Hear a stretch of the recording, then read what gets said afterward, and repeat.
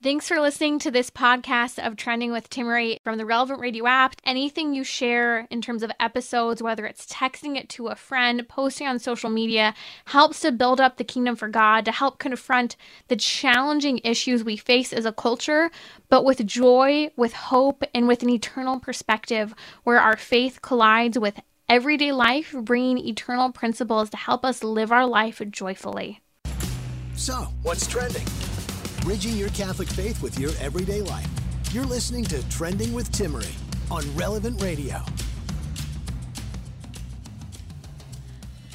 Right after I had my first daughter a couple years ago, my mom called me and she said, please don't tell me you're going to be one of those parents that doesn't tell your child no, because I was recently around a couple and their kid, and I was kind of getting the feeling that they weren't telling their daughter no. And then I really got the feeling that they weren't telling their daughter no when a friend of theirs said no to their child, and they were turning purple and red and were angry and rushing in and approving of everything their daughter did. And it was quite the scene. And as soon as the parents left the room, the friends of the parents said, no, you're not supposed to say no in front of the baby, that they don't tell her no. It was this whole scenario. My mom said, just bottom line, I don't know what your intention is, but please just make sure you use the word no with your children, to which I laughed very, very hard and said, I will use the word no. Now, I've probably offended many parents who have intentionally not used the word no in their parenting, but there's a parenting style out there called gentle parenting. And I decided, you know what, let's talk about it. There are a lot of articles coming out everywhere from the New York Times, Psychology Today, discussing parenting trends and the fact that certain types of kids are more depressed today than others, and it has to do with parenting styles. Joining me today is Dr. Leonard Sachs. He's a family physician, a PhD psychologist, and he's the author of 2 books, including Boys Adrift and The Collapse of Parenting, among many other books for parents. And we're going to discuss a little later on what's happening and why young men are unmotivated today. I'll also discuss today on the show why a man wearing a swimsuit is on the cover of Sports Illustrated, and we're going to discuss the former U.S. Marine Daniel Penny and his use of a chokehold to subdue a passenger on a subway and the whole debate surrounding that conversation and more. You're listening to Trending with Timmery. Without further ado, to talk about what's wrong with gentle parenting is Dr. Leonard Sachs, again, a family physician and a PhD psychologist. Dr. Sachs, welcome back to Trending. Thanks for inviting me. Let's talk about gentle parenting. You know, we hear a lot of conversations today about no spanking, corporal punishment, yes or no, don't say no to my kid, make sure you don't either. I know for me personally, I'm not a big fan of kids, and it took me years to actually realize it's not that I dislike kids, it's that I dislike how kids have been parented and that they can't be told no today.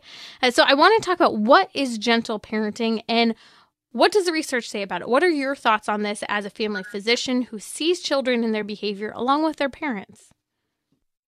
Well, let me start with a story, a patient I saw in the office earlier this year. So mom brings in her 6-year-old daughter. Her daughter is sick. She's got a fever. She's got a sore throat. And mom explains what's going on and explains her concerns and what her daughter's symptoms are. And after she tells me the story, I say, okay, time to take a look. And I go to the child and I say, okay, got to open your mouth and say, ah. And daughter clenches her teeth, clenches her mouth shut and shakes her head no.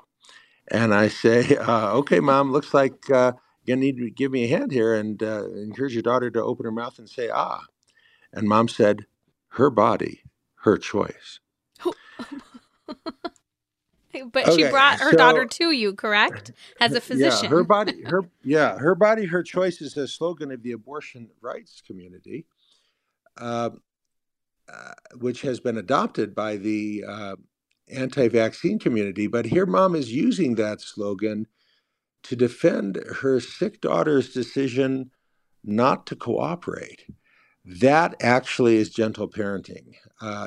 Because gentle parenting, you never say no. You never command your child. You can encourage them, but the decision is your child's, whether they're 6 or 3 or whatever.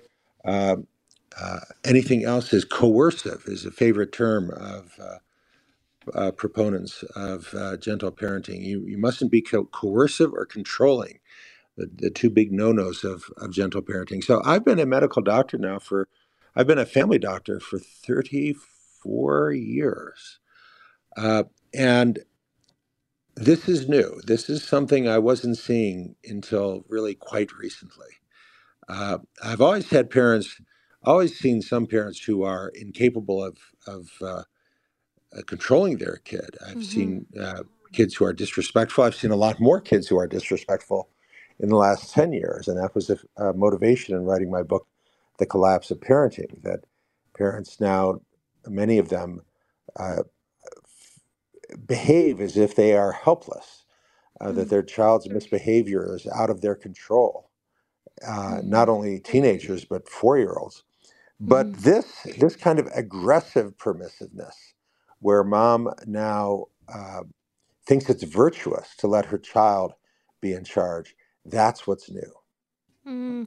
And we hear a lot about, people, well, we've got to validate the emotion, help the kid walk through the emotion. There's nothing wrong with addressing emotions and having emotional integrity, but it's at the cost of obedience, at the cost of there being any types of consequences, boundaries, or structure. Yeah, well, So, it's also at the cost of resilience. So one of mm, the foundations of gentle parenting is to name the emotion,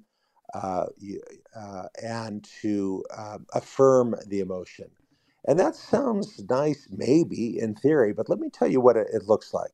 So this girl was up. Talk about another girl now. This girl's like 10 years old. So she was upset because she had understood that all the fourth graders were going to be invited to this girl's big birthday party at Six Flags. But then the invitations went out and she was not included. mm, And it turns out it was not all the girls, just some of the girls. And she came home in tears. She was so upset. Everybody else got invited and I wasn't. And mom said, "Oh, honey, you must feel so sad." And they both burst into tears. Okay, that's gentle parenting for sure. That's affirming the emotion, but it's not best practice because what you've just done is you've communicated to your daughter that yes, whether or not you're invited to a party is a really big deal, and if you're not invited, we should both burst into tears. That's a really bad lesson to send to your kid. I submit that a wiser parent would have said something like, "Oh, okay, so you thought you were going to be busy a week from Saturday. Now you're free. Hey, that new bike trail they opened up, me, let's put it on the calendar. We're going for a bike ride." That, I think, would be a wiser parent. In other words, you're sending the message, walk it off. It's mm, not that big a deal. Look, when your kid comes home and they're upset because of something that happened at school, like they didn't get invited to a party they thought they'd be invited to, they're looking to you. They're looking to you, the parent, for guidance about is this a big deal or not? mm, And by affirming the emotion, which is the fundamental tenet of gentle parenting, you are communicating to that kid, yet the world revolves around you and your you. friends, and Mm-hmm. and if you're not invited, that's just like a major catastrophe. And that's such a bad message to send. You're setting kids up to be fragile. Mm-hmm. When you affirm the emotions of a 10-year-old or a 4-year-old, you need to teach them to be strong, and that doesn't come naturally. It's a virtue that has to be nurtured, Mm-hmm. to be resilient, to not to crumple when you are disappointed. I like that focus you put on resilience. It's making me think of a story that Father Robert Spitzer wrote about in his book on happiness, where he was talking about how children are naturally narcissists, and a kid can actually believe and will believe at times that the sun's following them. The sun's everywhere I go. And it's the parent who has to bring reality to the situation and say, no, the sun isn't following you. You're not that wonderful. That's what the sun does. This is reality. And sometimes that means that there are hard truths to life. And I love the example you gave of the little girl not getting invited to the party. You can talk about the unfairness of life. You could also refocus and redirect a kid, just like you're supposed to redirect a 2-year-old who's having a tantrum, who's just focusing on what you said no about. Well, let's take them in a different direction once you said no, and not just sit here and dwell on the fact that, oh, you're sad. I'm sorry you're sad that you didn't get the toy, because they don't get that. Well, and you're highlighting a key point here, which is that gentle parenting ultimately derives from a worldview that is not biblical, that is anti-biblical. I use the term Rousseauvian because it really derives from a worldview that goes back to Jean-Jacques Rousseau, the French philosopher. And that unbiblical worldview is that people are basically good. And if we find them doing bad things, it's because they were mistreated or because society is unjust. Uh, that's not the Christian worldview. The Jewish worldview, the Christian worldview, is that people are innately flawed, and that there's the Hebrew word is Yetzer Hara, an evil influence inside each of us that we must mindfully work to master. And Genesis chapter 4, God says to Cain, sin is crouching at the door, its desire is for you, but you must master. You must master it. That's fundamental to the Jewish and the Christian worldview, is that kids are not born good. They're born with this evil impulse, and we must teach them Concupiscence is what we to talk about. govern it and to learn self-control. But the contemporary dominant worldview, by which I mean the worldview you'll find in the New York Times and National Public Radio, is very much the Rousseauvian worldview that kids are basically good. So they should be in charge, and we shouldn't tell them what to do. We shouldn't be coercive or controlling, because as long as we don't mistreat kids, they'll be wonderful. And that worldview is empirically wrong. It's Right. not accurate. And when you parent according to a worldview that is fundamentally detached from reality, bad things are going to happen. It's interesting. I remember when I was a kid, there were certain shows we weren't allowed to watch because they were what my mom referred to as kid power shows that put the kids above the authority of the adults. And as a newer parent of two, young girls now, I'm looking out, and we got rid of our TV for many reasons, having to do with tech addiction, you name it, and just for us to be, more present and aware. But when I start thinking about what they will watch one day when they do, watch various shows, there is, I think, this intrinsic idea of kid power in television today that is a subliminal message, even for kids who do have parents who are more authoritative, that, hey, Yeah, you should still, rebel against the parent. And I yeah, find that deeply disturbing that we're yeah. allowing that to be what kids I've got consume. I've got a whole set of slides in my presentation to parents about the evils of the Disney Channel, Disney Yeah. Junior, and Nickelodeon. Parents, don't let your kids watch the Disney Channel, Disney Junior, or Nickelodeon. I'm not saying all TV is evil. I think home and garden Hmm. television is fine, usually. But Disney Junior, and Nickelodeon, you got to block those channels because they portray parents as clueless idiots and encourage kids. In my own practice again, a mom said to me, my 8-year-old son, he started talking back, and he's so defiant and disrespectful. He's using language. I don't know where he's getting this from. His father and I never talk like that. And I said, does he have access to Disney and Disney Junior? And he said, sure. She said, sure. And I said, lock it down. No more Disney, no more Disney Junior, no more Nickelodeon. And 3 weeks later, mom called me and she said, it stopped. Mm-hmm. He was learning this from the Disney Channel. So the Disney Channel is a major vector of what I've come to call the culture of disrespect. The first chapter of my book, The Collapse of Parenting, is titled The Culture of Disrespect. And the point I make there now is that mainstream American television, like the Disney Channel, now teaches kids that it's cool and funny to be disrespectful to Right, right. parents. I remember Disney did a show called Boy Meets World, and they said Yes, Girl Meets World. And so it's the Girl Meets World. parents, right? And they have the kids of the parents. And I was so excited because I loved Boy Meets World growing up. And then I go and watch the first couple of episodes. And I was older. I would think I was in or out of college at the time. And as soon as I turned on, the kids are so disrespectful, and the parents Yep. are a joke. It's a mockery Yes. of the parents and the story of the parents that were in the original show, Boy Meets World. I turned it off. I couldn't even watch it no matter how much I loved those characters. And I was so excited to see them continued in a certain respect in this Yeah. story. You're It's joining a me now. disappointment. here on Trending with Timmery. Joining me now is Dr. Leonard Sachs. We're talking about what's wrong with gentle parenting. I can't wait to hear all of the emails and social media posts I get over offending many parents on this topic. But I think it's a topic that parents, we need to be open to discussing other perspectives. Dr. Leonard Sachs is a family physician. He's also a PhD psychologist and the author of numerous parents' books. One of them is The Collapse of Parenting, and I'll link to some of them on social media in the episode notes. Dr. Sachs, I want to get into a little bit of the data on this. Now, you recently wrote an article on this addressing some data and research out of Columbia University having to do with parenting styles and how shockingly you're finding this is a left versus right political conversation right now as well. Can you share a little bit about this? Sure. So again, I'm a family doctor. I've been a family doctor for 34 years. And for most of my career, politics had nothing to do with parenting. That's certainly been my experience. For most of that time, you would find left of center parents who were permissive and left of center parents who were authoritative. You'd find right of center parents who were permissive and right of center parents who were authoritative. But in recent years, as we've seen this emergence of this new gentle parenting, hyper permissive parenting, every one of those parents is left of center, aggressively left of center. So we have this new research that was just published from Columbia and two other studies alongside it that report the same finding, which is that left of center kids are now much more likely to be depressed than right of center kids.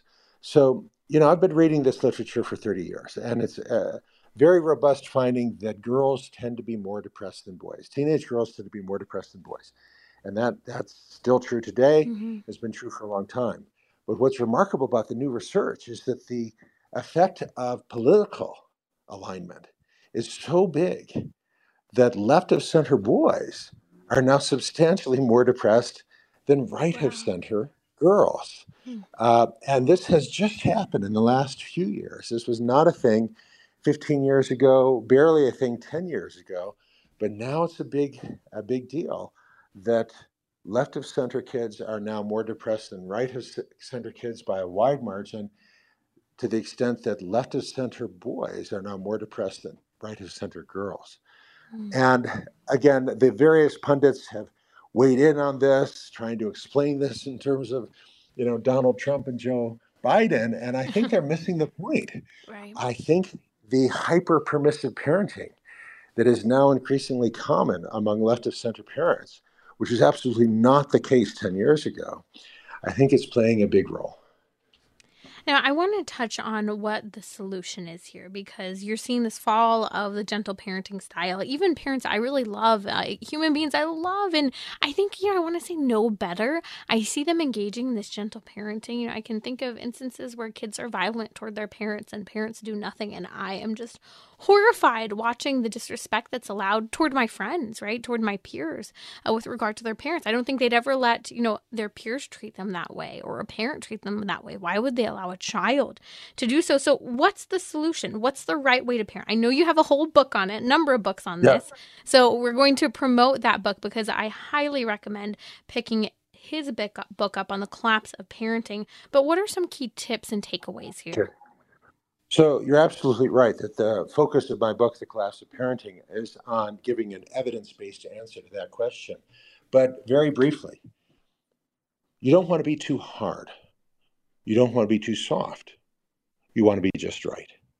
So what does that mean? The too hard parent is too strict, is spanking, is unloving. The too soft parenting is letting the kid make all the calls, her body, her choice.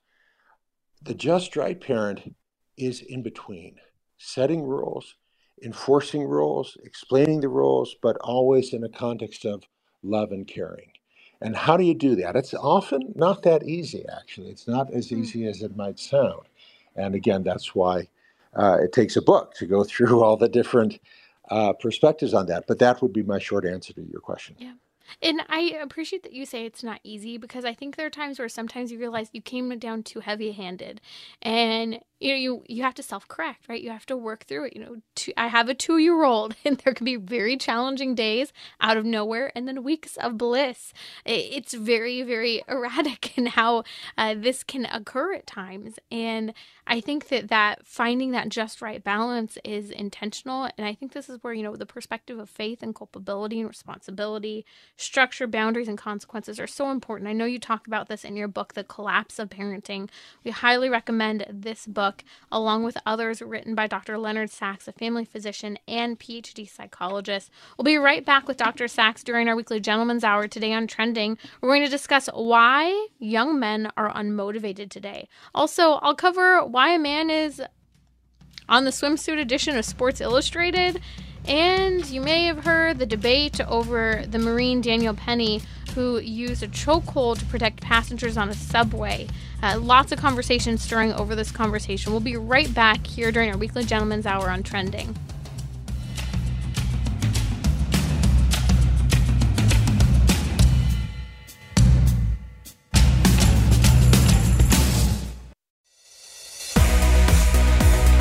You're listening to Trending with Timmery, where you can discuss what matters most to you.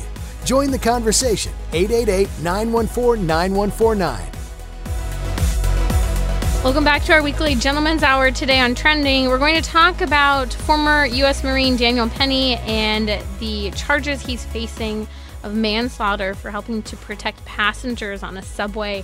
I'd love to hear your thoughts on it. The number is 888-914-9149. We'll talk about that in just a couple minutes. Also, why is a man in a swimsuit on the cover of Sports Illustrated? I have something to say about that. Catholic Take here on Trending. Joining me today on Trending is Dr. Leonard Sachs. He is a family physician and a PhD psychologist. He's the author of countless parenting books, 2 of which include Boys Adrift and The Collapse of Parenting. We're posting a link on social media for you to pick up these books. Dr. Sachs, I know we have some questions coming in, and then I want to talk about why young men are struggling with motivation today. Jessica's on the line from Orange County, California. Jessica, what's your question today for Dr. Sachs? Yeah, I want to ask him, what does he think about putting kids on timeout? Do we put them on timeout, or do we talk to them about it, or put them on timeout to let them think of what they've done? Great question, Dr. Sachs. Okay, so we actually have a lot of research on that. And timeout is, in most cases, a good choice for kids 3, 4, 5, 6 years of age. And the rule is the timeout should be roughly the age of the kid in years. So for a 3-year-old, it's a 3-minute timeout. A 6-year-old, it's a 6-minute timeout. And that's a very reasonable, moderate punishment. But yeah, if a kid slaps you, or if a kid spits or kicks, there needs to be an immediate response that is appropriate. And a timeout is an appropriate immediate response for that kind of unacceptable behavior. How would you structure a timeout? Is there a specific place? Is it a nose on the wall? Can they wiggle? What's your opinion on navigating the timeout itself? Well, if you're at home, I think it's simplest just to say, go to your room, and I will let you know when you can come out. And there should be no screens in the room. There should never be screens in the room. No video game console in the room. No phones in the room, no iPad in the room. That's not just my recommendation. Those are the official guidelines of the American Academy of Pediatrics, and there's a good reason for them. The bedroom is for sleeping, and when there are screens in the bedroom, it makes it harder for kids to get to sleep and harder to stay asleep, even if the screen is turned off, it turns out. Great question. I want to dive into what's happening with young men today. We're seeing across the board, military recruits are down. In fact, I was just looking at data yesterday of the last fiscal year. The Army missed recruiting goals by over 15,000. That's 25% of their recruiting goal. The Air Force actually already announced that they likely won't meet recruiting goals for 2023. I know that in and of itself is a separate topic addressing the current state of our military. However, we're seeing this across the board with men, with the Great Resignation, even in missionary work. There's far more females interested and willing to be involved in various areas that were even more driven by men in the past. Why do you think young men are so unmotivated today, Dr. Sachs? Okay, well, I do want to emphasize your comment that the collapse in recruitment, I think, is a very different topic. It has to do with the radical left shift among the Yes. leadership and the way that the armed forces are now encouraging and promoting transgender and a Yes. lot of this very woke left of center stuff. I think that's really a very, very different topic. The focus of my book, Boys Adrift, is on the growing gender gap in achievement and motivation, uh, which of course, I begin the book by documenting what I'm talking about. So you look at who's earning good marks at school, who's getting A's, who's graduating from high school, who's graduating with honors, who's going to university, who's graduating from university. You look at valedictorians across the United States, you find that uh, uh, young women now outnumber young men among valedictorians in the United States by 3 to 1. And again, I'm old enough to remember when it was the other way around. I attended public schools in Ohio K through 12. And I remember our high school honors assembly when I was a senior. All the kids getting honors were up on the stage. It was all boys. The winner of the honor in English was a boy. The winner of the poetry prize was a boy. The editor of the school newspaper was a boy. The editor of the yearbook was a boy. President of the student council of government was a boy. They were all boys. Now they're all girls. Now look, it's great that there are more girls up on the stage, but why couldn't their brothers keep up with them? Why didn't it level off around 50-50? Why are boys now greatly underrepresented? So, for example, when you look at that data on the valedictorians, girls outnumber boys by 3 to 1 nationwide among high school valedictorians. Who are the boys? They're mostly East Asian and South Asian boys, white, black, and Latino boys. Now, overwhelmingly, think it's uncool to work hard to get a good mark.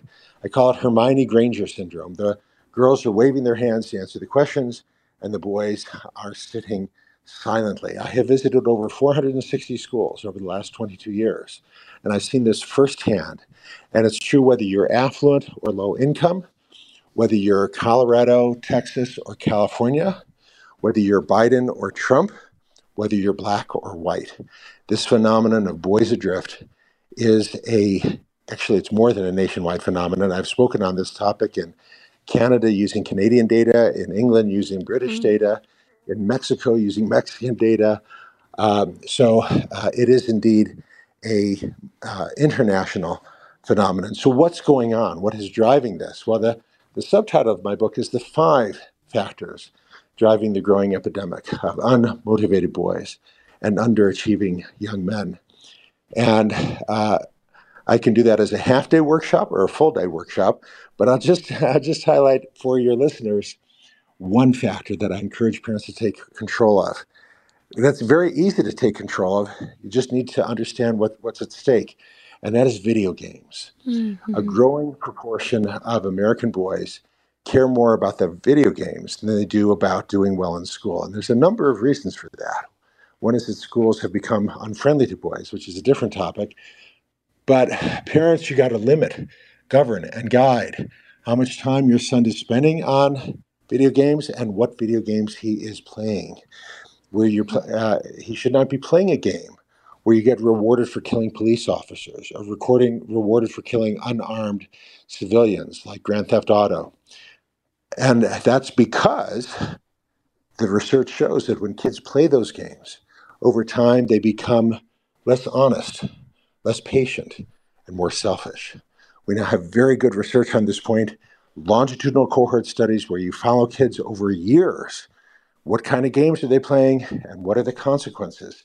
Controlling for race, ethnicity, household income, family composition, parental involvement, because all those things matter. But parents, you got to be in charge of what video games your son is playing.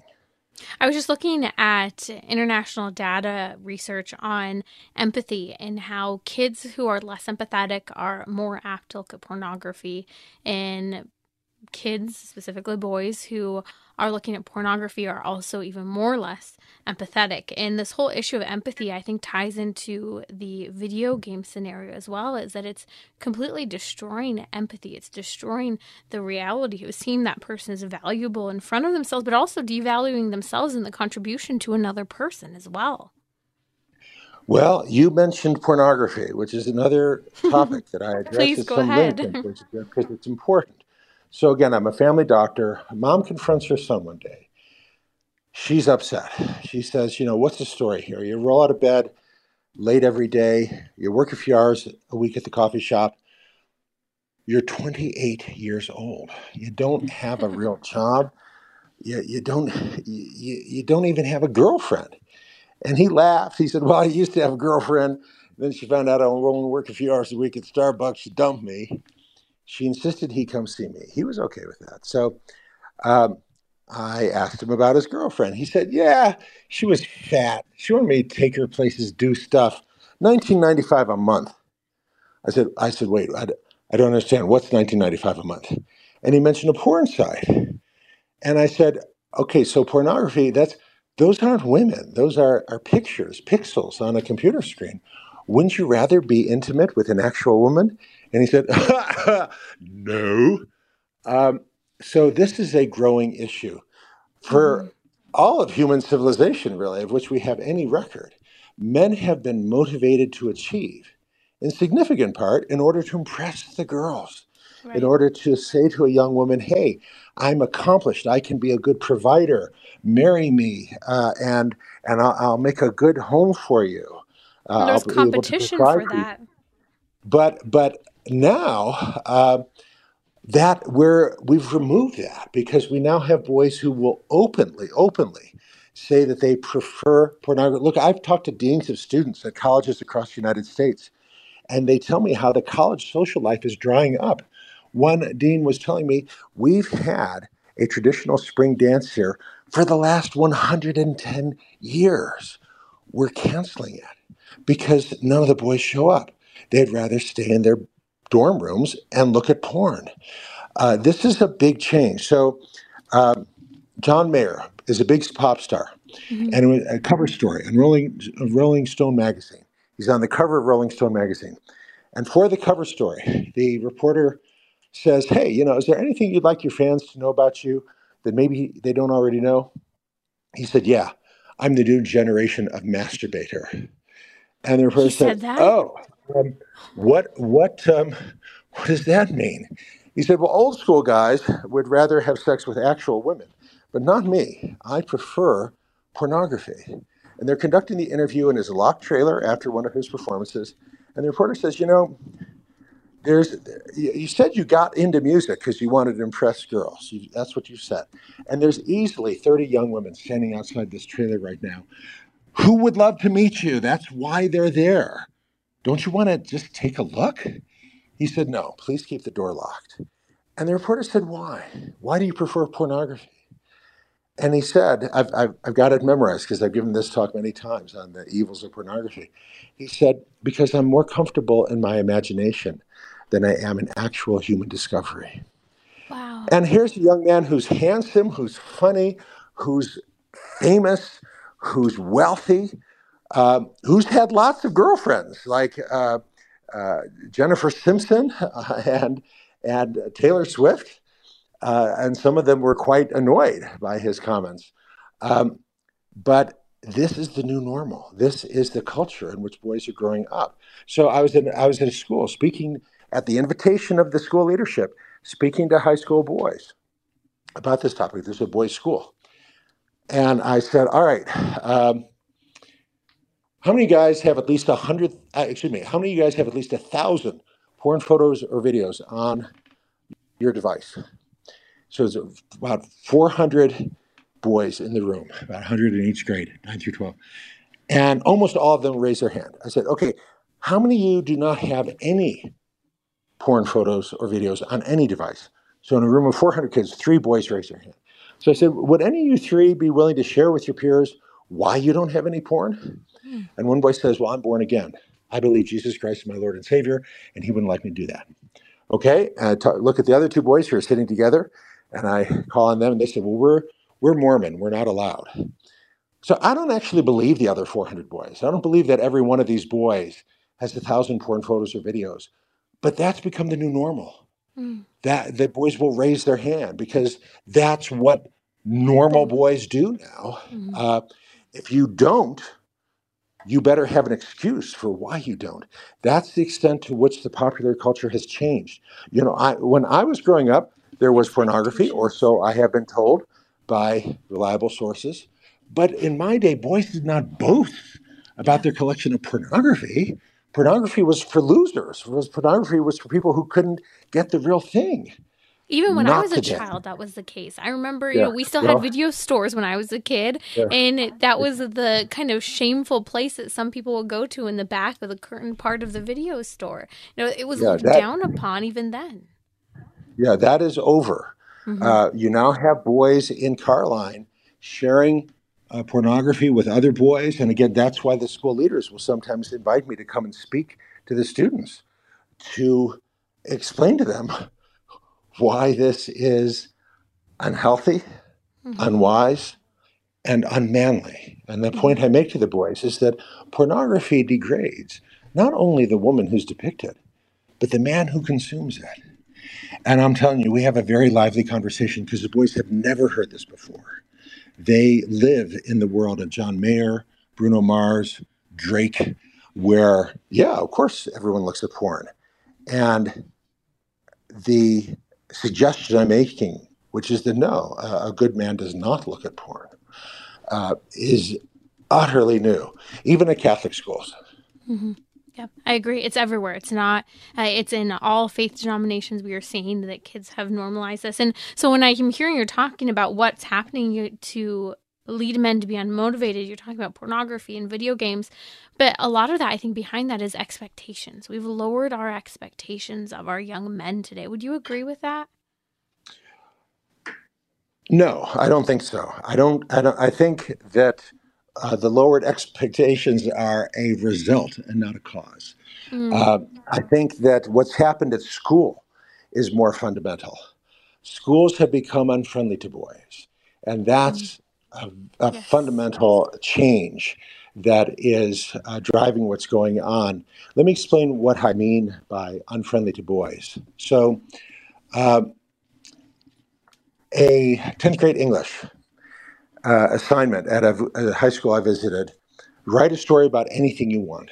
So this boy chose to write Mm-hmm. about the Battle of Stalingrad, January 1942, from the perspective of a Russian soldier. And he did a lot of research to get all the details right. He's got a Russian soldier on patrol when the soldier is ambushed by a German who's trying to stab him with a knife so as to make no noise. And the Russian soldier fires his rifle at point blank range into the face of the German soldier and then describes what happens when you fire your rifle at point blank range in another man's face.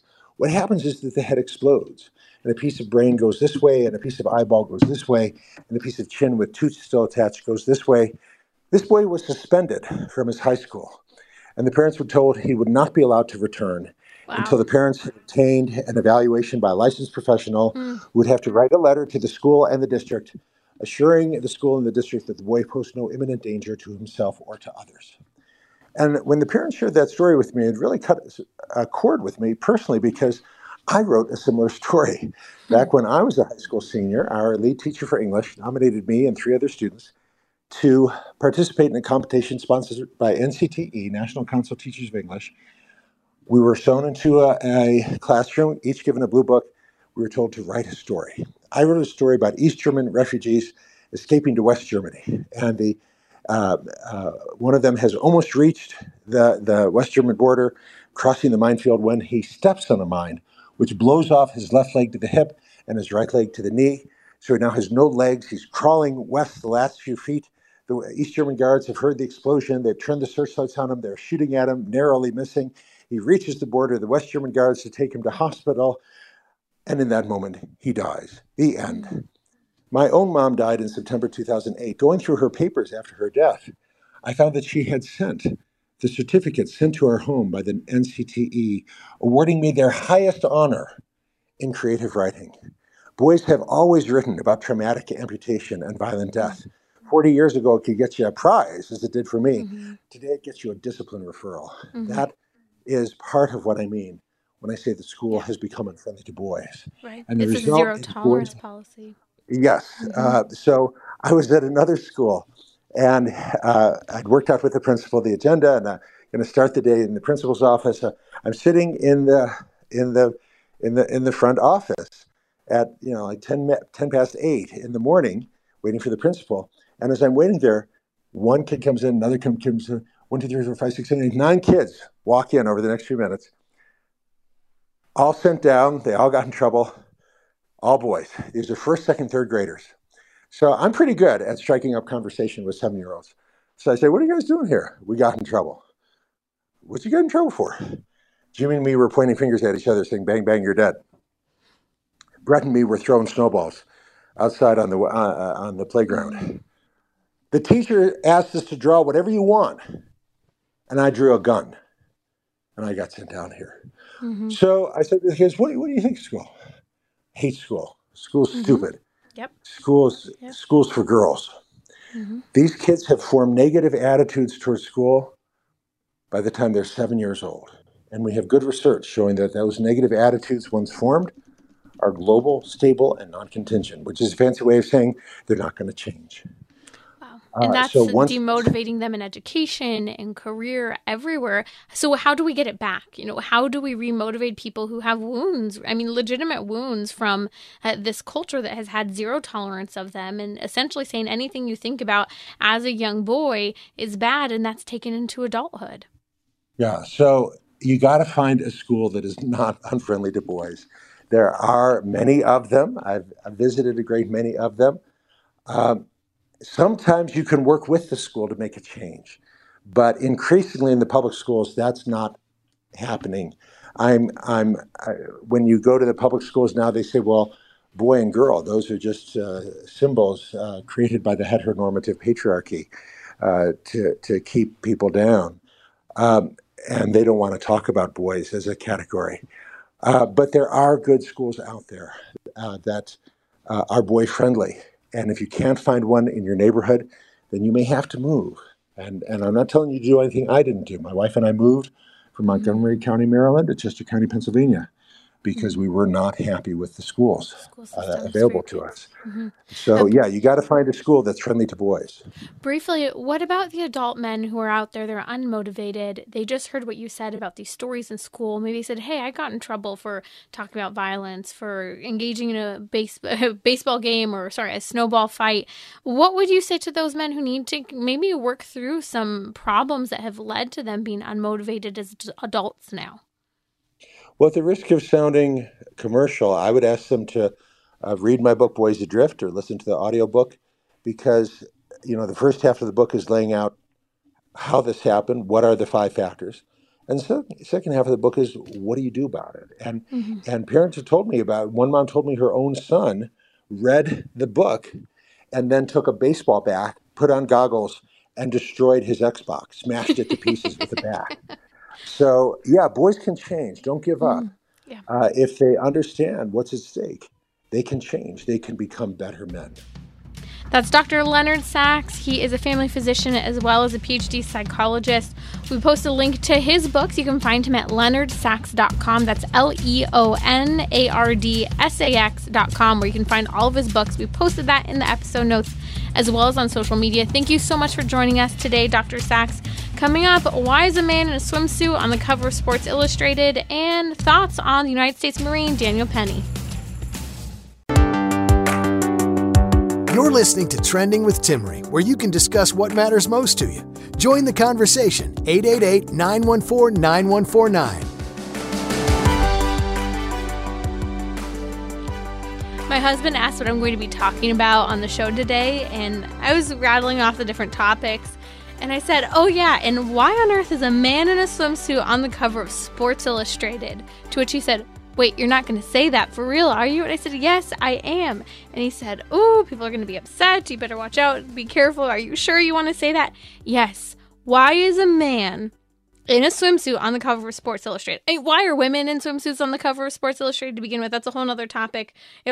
But diving into this topic, Kim Petra is a biological man who is dressed up as a woman who has been heavily photoshopped and hacked away at by anyone from people willing to give him cross-sex hormones to plastic reconstructive surgery to try and make things appear as they are not. And here's the bottom line. Why is a man in a swimsuit on the cover of Sports Illustrated? And better yet, here's the other question. Why would a man still be attracted to a man being on the cover of Sports Illustrated? What if you did not know that was a man on the cover of Sports Illustrated and suddenly you go, whoa, I didn't realize that was a man. I'm feeling a little uncomfortable. Maybe I'm concerned about my sexuality because I thought that was a woman. It's confusing. We've said for years that sex sells. You say it in advertising and marketing. But here's another thing that sells. Novelty. The brain seeks out what is new and different. This is just a part of how our brain functions. Dopamine is part of the driving factor of this because when we see more new and different things, we get a greater hit of that chemical cocktail, including dopamine. This is in part what leads to the development of odd fetishes. Enough said, because the brain seeks out what is novel. So this is why certain things need to occur that we ourselves do in a culture that we have overly sought out novelty, or where media, technology companies, video companies have intentionally done things. That is, they've hired people to help them with getting more eyeballs on the content they produce. This is a stunt to get more people to pick up Sports Illustrated. Yes, I think it's a bad stunt. I think a lot of men won't pick it up, but I also think it's also a publicity stunt as well, because novelty sells. People are drawn to what is novel. And when our eyes are drawn to what is novel, what is interesting, or even being shocked by the fact for a man, can I be attracted to this man who's dressed up as a woman? It would be startling. It would be confusing. But part of that is dopamine. Your brain is literally firing with these neuroreceptors, these pleasure responses in the brain. I actually did a whole episode where we talked about doing dopamine detox to help make yourself more resilient to the draw of dopamine via pornography, via things such as a man being on the cover of Sports Illustrated in a swimsuit. All of these things are important that we're discussing because when you see this and you're confused by it, maybe you're attracted to it and you don't understand why. Well, it's because novelty sells. What is new, what is different, what seems like exciting is tricking the brain. It's a brain hack by advertisers and marketers. Now, Bud Light learned their lesson. They made a bad choice. I'll be interested to see what the fallout is with the whole Sports Illustrated having a man on the cover when it's really a woman. And actually, I just saw another cover of a magazine earlier in the week where a man who says he's a woman is dressed up as a woman. But let me just say, he hasn't taken care of any of his chest hair, facial hair, arm hair. I mean, it's a legitimate man on the cover of this woman's magazine. I can't remember which one it was. I'm just going, I don't want to look at that. And I don't know who else does. And I don't think anyone is buying that magazine because it was repulsive. Beauty sells. And there's certain things that occur that people just don't want to see. Hey, my husband's Lebanese. I get it. Hair is there. But that's not what you want to see on the front of a woman's beauty magazine. Okay, so here's the deal.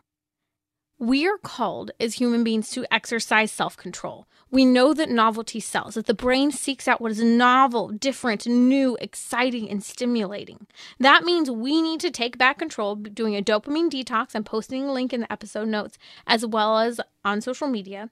But also we need to exercise self-control and practice the virtues. Prudence in choices, generosity with thought towards others, temperance of appetites, modesty in speech, thought, and dress. Think about these things. Find ways to practice these virtues. Pray for these virtues to be given to you as gifts from the Holy Spirit. We're about to celebrate the great feast day of the coming of the Holy Spirit at Pentecost.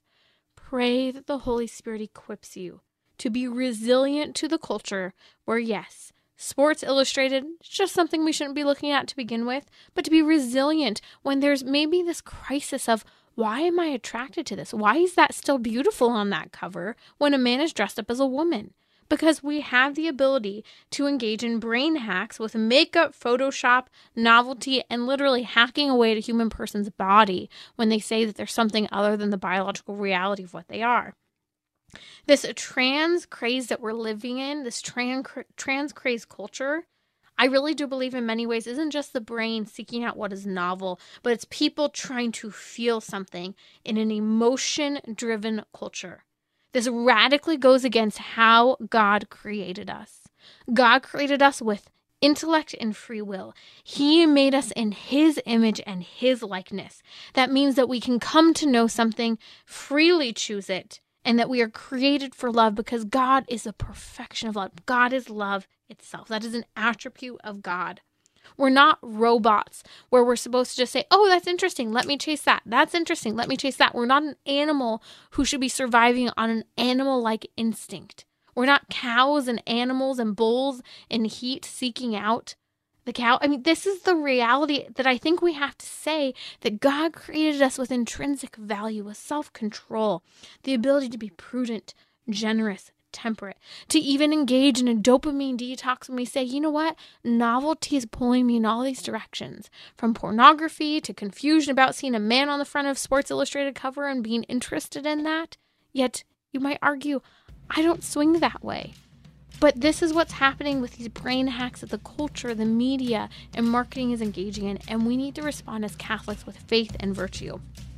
Coming up tomorrow on Trending, I'm going to discuss virtue and vice in marriage, how to work through that. And Friday, we're going to talk about the U.S. Marine Daniel Penny and the whole story that's sweeping the nation over protection and much more.